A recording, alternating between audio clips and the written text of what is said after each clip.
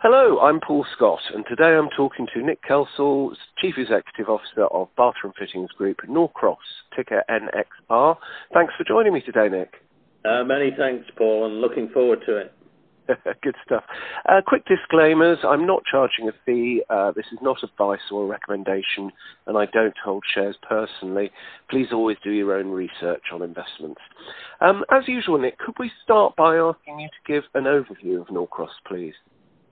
Yes, Norcros is a leading supplier of bathroom and kitchen products in selected geographies, and our main markets would be the UK and South Africa. And in doing so, we offer strong brands, contemporary designs, trusted quality, outstanding service, innovation, and a wide product range.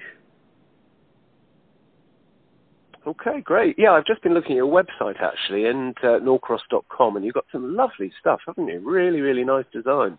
Yeah, we're extremely proud of our product. We're extremely proud of the investment that we make in new product development, and it is the lifeblood of our business.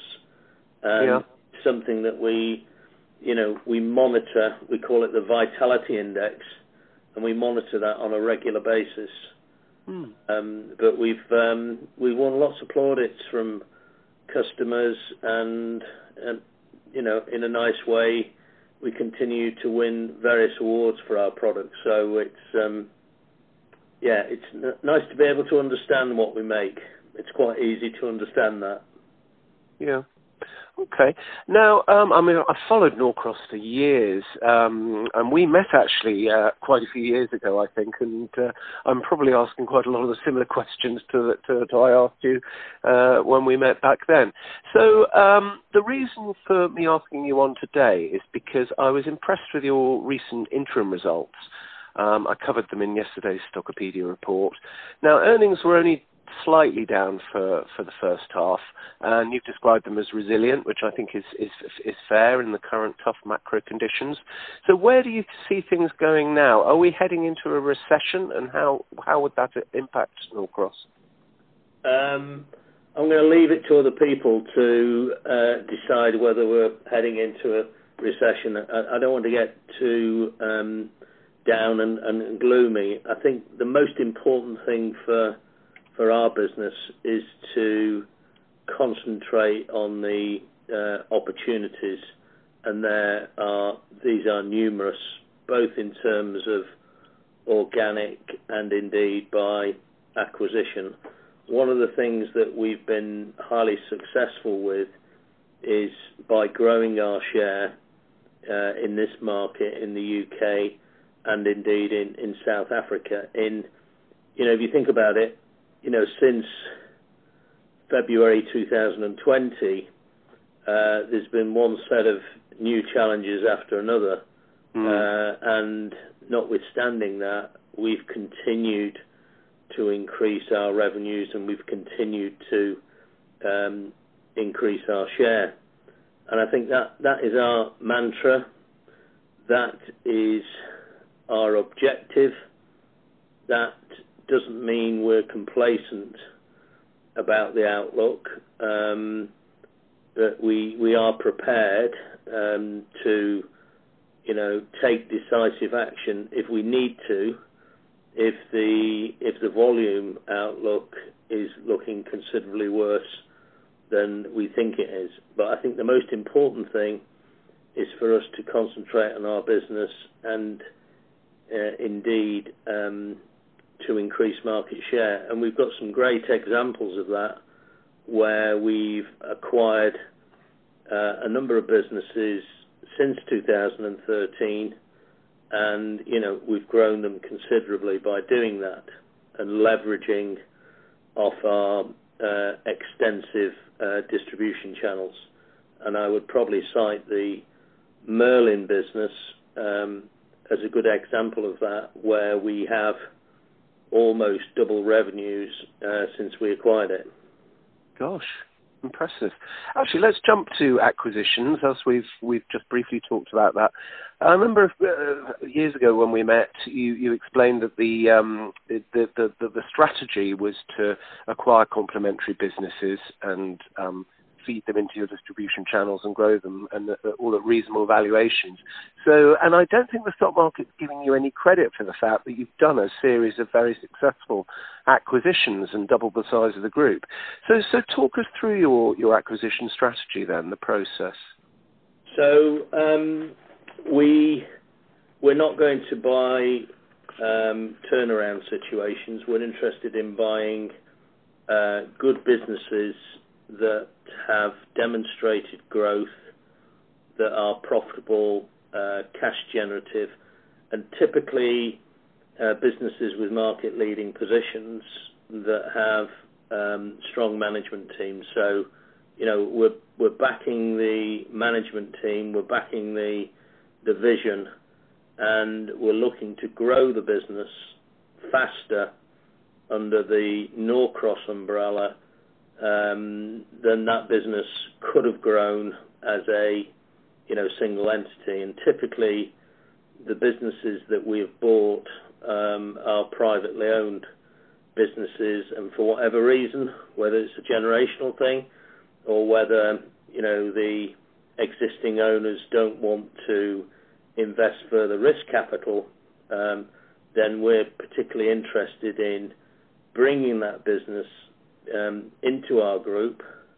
And one of the mantras that we have is from day one, we want that business to run business as usual, but we will provide it with the know-how, the capital, direction, and access to our broader distribution channels. And again, if you take the Merlin business as a good example, then, you know, we've doubled the sales into the specification segment since we acquired it, plus we've gained listings in, you know, the likes of Wix and Screwfix, where we've got strong relationships across our other brands.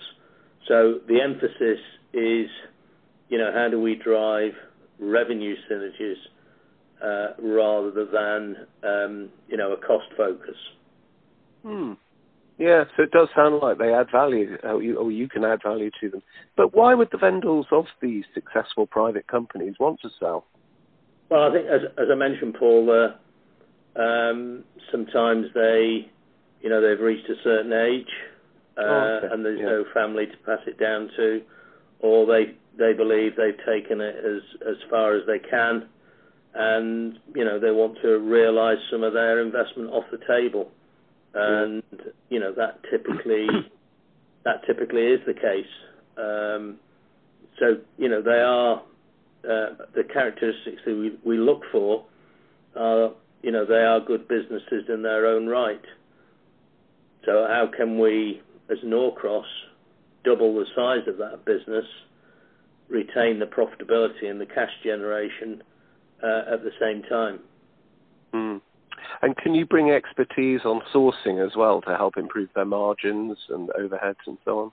Yeah, I think we can bring expertise on that, because I think our supply chain infrastructure, particularly in China, is probably second to none in this industry. We have in excess of 30 people on the ground in China, in several locations, very close to our suppliers. We've got in excess of 120 suppliers in China, well-established relationships. And, you know, I can recall first entering China with the Triton business back in approximately 1998. So we go back a long way, and doing business with China for a small private business, you know, can be quite troublesome. Yeah, that actually brings neatly to my questions about the supply chain. So what percentage of your product is made in China? So I'm going to answer it another way. It's a high percentage. The only products that we manufacture totally would be tiles and adhesives in the UK and South Africa, and there'd be a high proportion of our bathroom products which we source from China. It's not solely from China. We also source from Europe, continental Europe, Turkey, Brazil, just to name a few others. But the major part of our bathroom products business is ex-China. Yeah, why is it that in the West we buy practically all our consumer goods from China? Because they're not a low-wage, low-cost producer anymore, are they? I think I would say they're still lower cost, and I have to say, that they've invested in the infrastructure, and I think we're always looking at different sources, whether it's Taiwan or other places, but I think to replicate, certainly for our industry, what there is in China is, that's going to be quite an ask, I would suggest. And it's not just our industry which is reliant on China. I think we've seen it, during the COVID shutdown periods, how it's affected other industries. Yeah. I was talking to another company the other day who import a lot of product, all their product, I think, from China, and the CEO of that company was saying the Chinese are just so good at it. They get the quality right, they meet the delivery times and so on. Is that something you can confirm as well? Yeah, I can. I mean, I have to say, I've been asked that question several times over the last 2 or 3 days in terms of our supply chain, where we are in China. Is that still a material issue for us? And I'm pleased to say that it isn't. Our service standards now are back to the levels that we were enjoying pre-COVID. And, one of the issues that happened during COVID, as you know well, was the availability of sea containers. Yes. And that situation has eased dramatically, just in the last 2 or 3 months. And, again, I would not say that our sales are being held back by supply chain issues in China. Far from it. And I think the other thing that we can give, Paul, that the smaller businesses can't, is that the benefits of scale.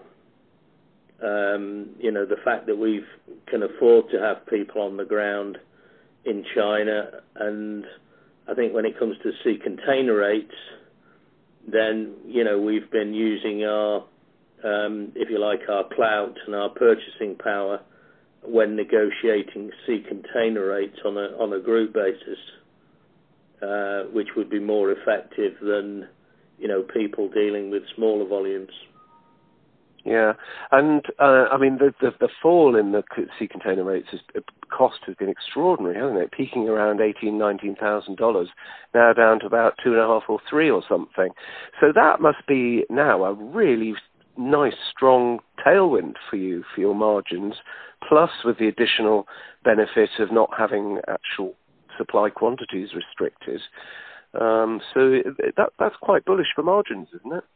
Yeah, I mean, it's, don't forget that, it moved dramatically in the other direction, and at the same time, raw material cost inputs have increased quite dramatically when you're talking about copper, brass, aluminium, glass, polymers, sand, cement.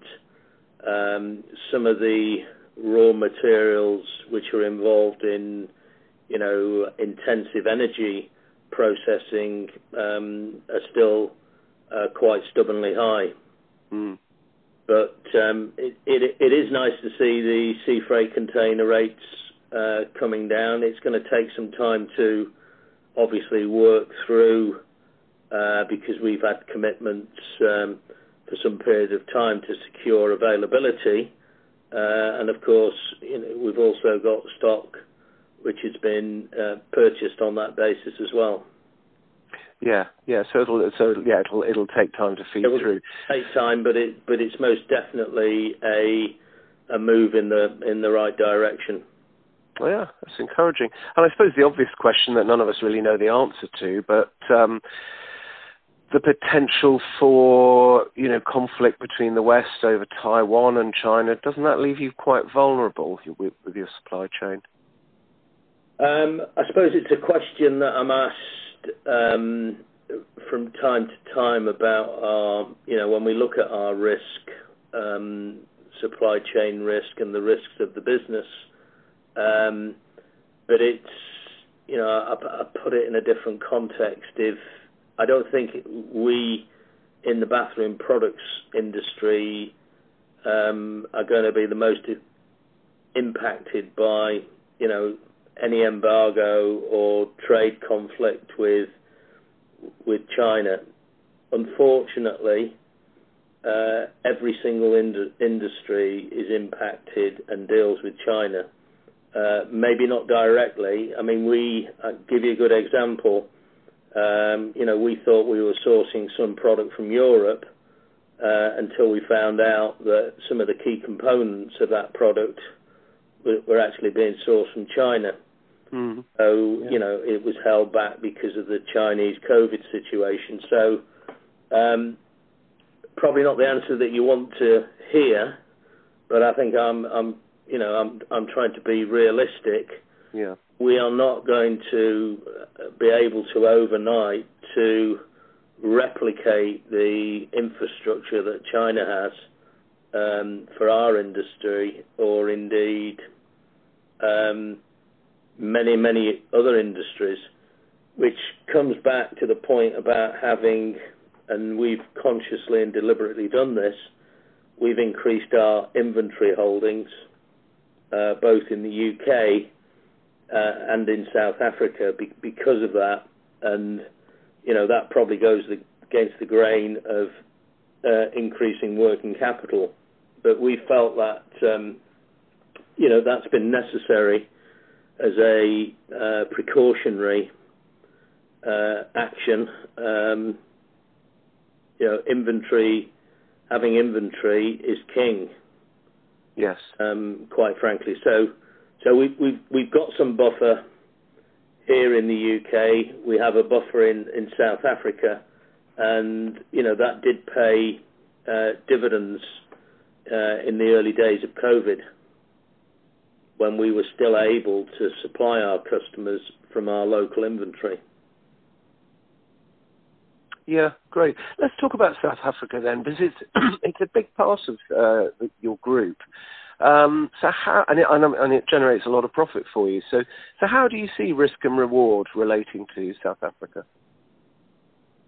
Well, we've been in South Africa since the mid-1950s, and we've built and strengthened that business certainly over the last 15 to 20 years. Our South African business is number 2 in the market, and again, undoubtedly, we have gained share at the expense of smaller competitors. And again, it's using our scale to do that. The business is well invested. It's profitable. It's cash generative. Yes, there are different risks there, but we know the market extremely well. We have a very experienced, capable management team that's on par with any management team we have in the UK. And, in terms of managing a business in South Africa from a time zone dimension, we're only 1 or 2 hours time difference away. So having managed businesses in Australia, India and parts of Greece, in fact the South African one from a logistics point of view is much easier to manage. So different risks, but also greater rewards and greater opportunities for growth, because certainly compared to the UK, the market for our products is still relatively immature. The UK is a mature market, and penetration levels for our products would still be low by Western standards. So there's, in terms of showering, in terms of tile use, then penetration is far lower than what we have in the UK. So the opportunity's there, and the players in the market are much more concentrated. Okay. And instability or political risk, how do you see that for South Africa? Well, I think they'd probably say that what my South African colleagues have seen in the UK in the last 6 or 7 weeks, they keep asking me what's going on. Yes. And I say, well, I don't quite know. But joking apart, I think because we've operated out there for a long period of time, we're certainly not complacent about it, but we're definitely alive to it. And if you talk about exchange rates, I never thought I'd be saying that the rand has been more stable than sterling, certainly over the last 6 or 12 months. So, and I think from our results speak for themselves. The performance in South Africa has been a resilient performance, and it's been on an upward trend. And in fact, if you looked at our numbers probably over the last 2 or 3 years, most of the growth, apart from acquisitions, has come from South Africa. Well, that's interesting. Yeah, I mean, when we spoke a few years ago, I remember you saying that, look, people say to me, why don't we dispose of it? But you said, but it's a great business, and it's growing and producing good profits, so why would we want to sell it? Is that still your view? And cash. Yes. And, cash is king. I mean, we haven't injected, certainly for, I can't remember the last time we injected any funds in South Africa. We must go back 15, 20, 25 years. So everything we've done in South Africa has been self-generated. Yeah. And does it presumably pays cash divvies to the holding company in the UK, does it? No, it doesn't, because we've been expanding all the time over there. Mm-hmm. Okay.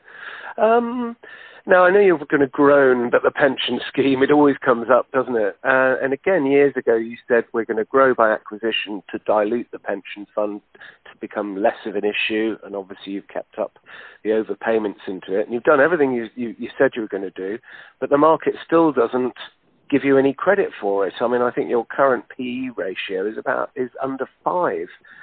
So, I mean, it must be frustrating for you, because obviously your shares are partly a currency to make acquisitions. But if you're only rated on a PE of 4.6 or something, that doesn't really give you scope to issue fresh equity. So, and the share price itself is down to a similar level that it was almost 10 years ago.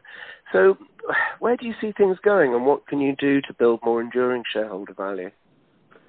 I think, Paul, that we've got to continue doing what we've been doing and delivering on all those fronts. And if you think back to the various legacy issues that we've had to deal with in terms of underwater leases, the pension scheme, we closed it to future accrual and new membership in 2013. And the pension dynamic, is a much lesser issue than it was 10 years ago, because as we built the group, then the fact that it's now in a accounting surplus, it's a super mature scheme. So I think we've got to keep on the journey, and the pension piece will dwindle over time, and I think we will get the re-rating that we deserve. And I think, in terms of, if you looked at total shareholder return over the last 10 years, then I think, something like £100 invested in 2012, certainly at the end of March 2022, would have been worth just under £3, or £300 rather. Yeah. A three times increase in the investment. So it's frustrating to see the valuation, but we've got to keep working on it and removing or making these, areas of valuation drag smaller. And I think the pension is a good example of that. The underwater leases we're completely out of. The business is focused. It's firing on all cylinders, and it's profitable and highly cash generative. And I think in the analyst presentation, it's probably at the back of the deck on slides 36 and 37.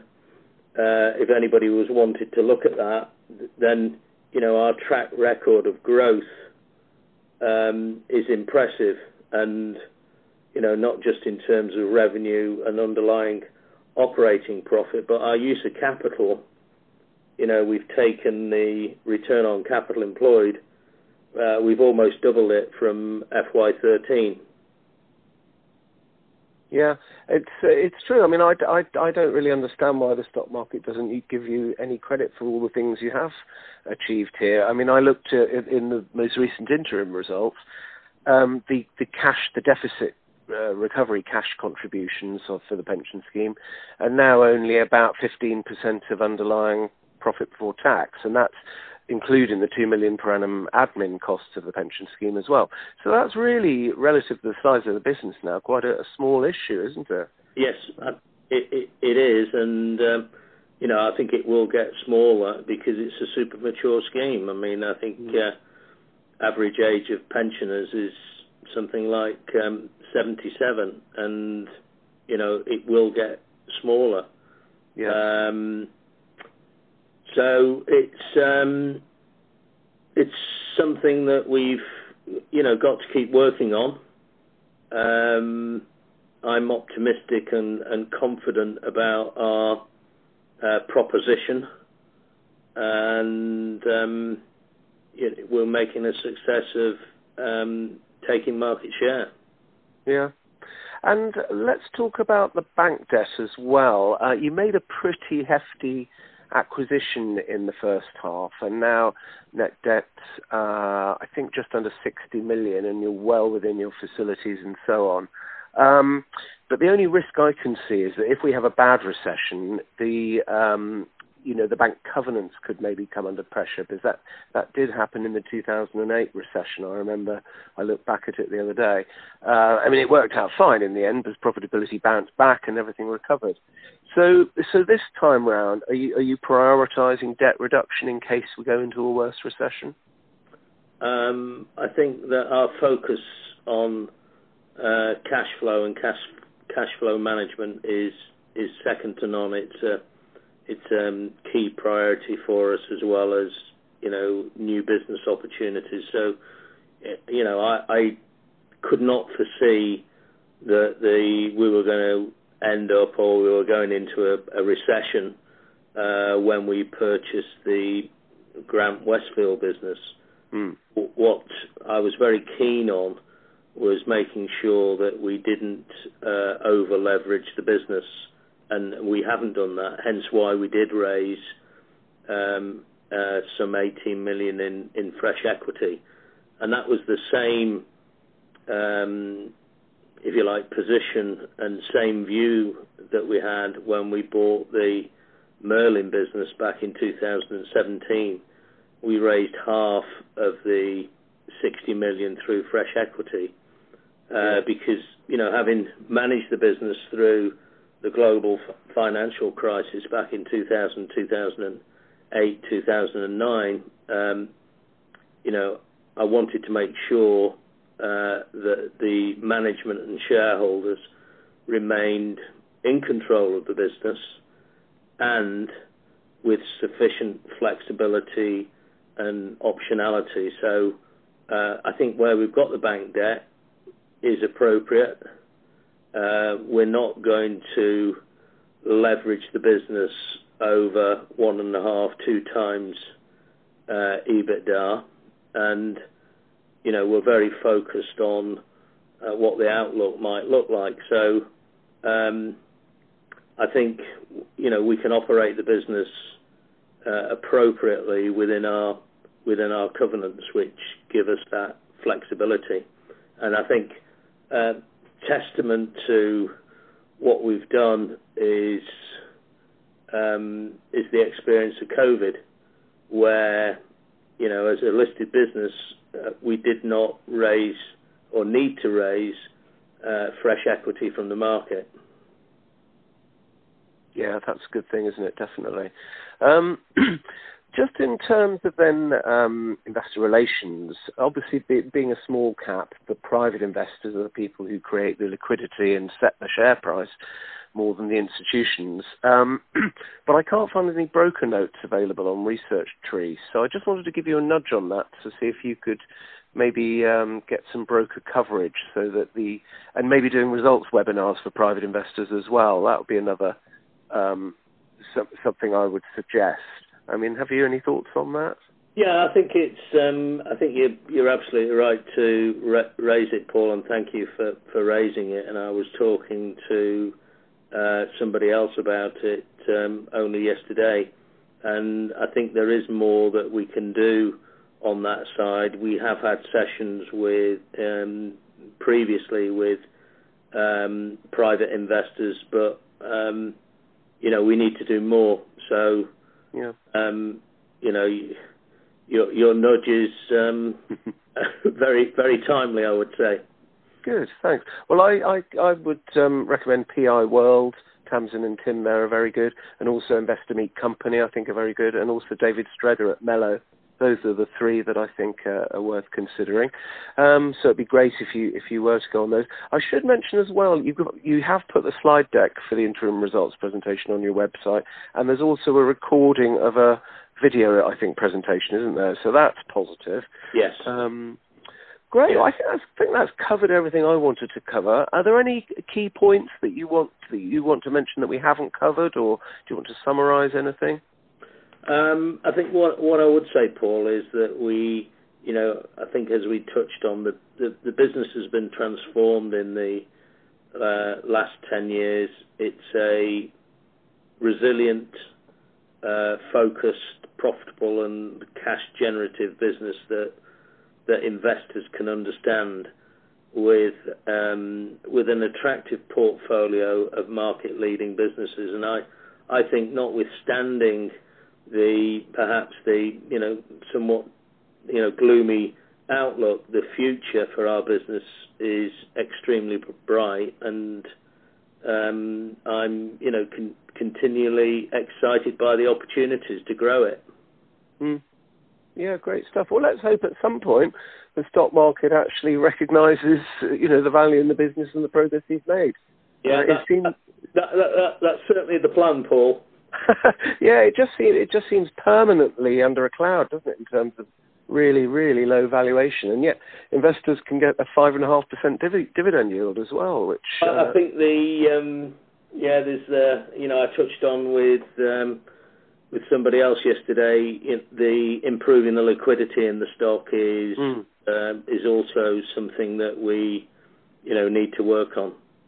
Yeah, great. Oh, that sounds really interesting. Thanks for the update, Nick. Much appreciated. I think we've covered everything, so shall we wrap it up there? Yes, Paul. Thank you very much indeed. Enjoyed it. Thanks very much again. Yeah. We'll talk in 2023 again, I hope.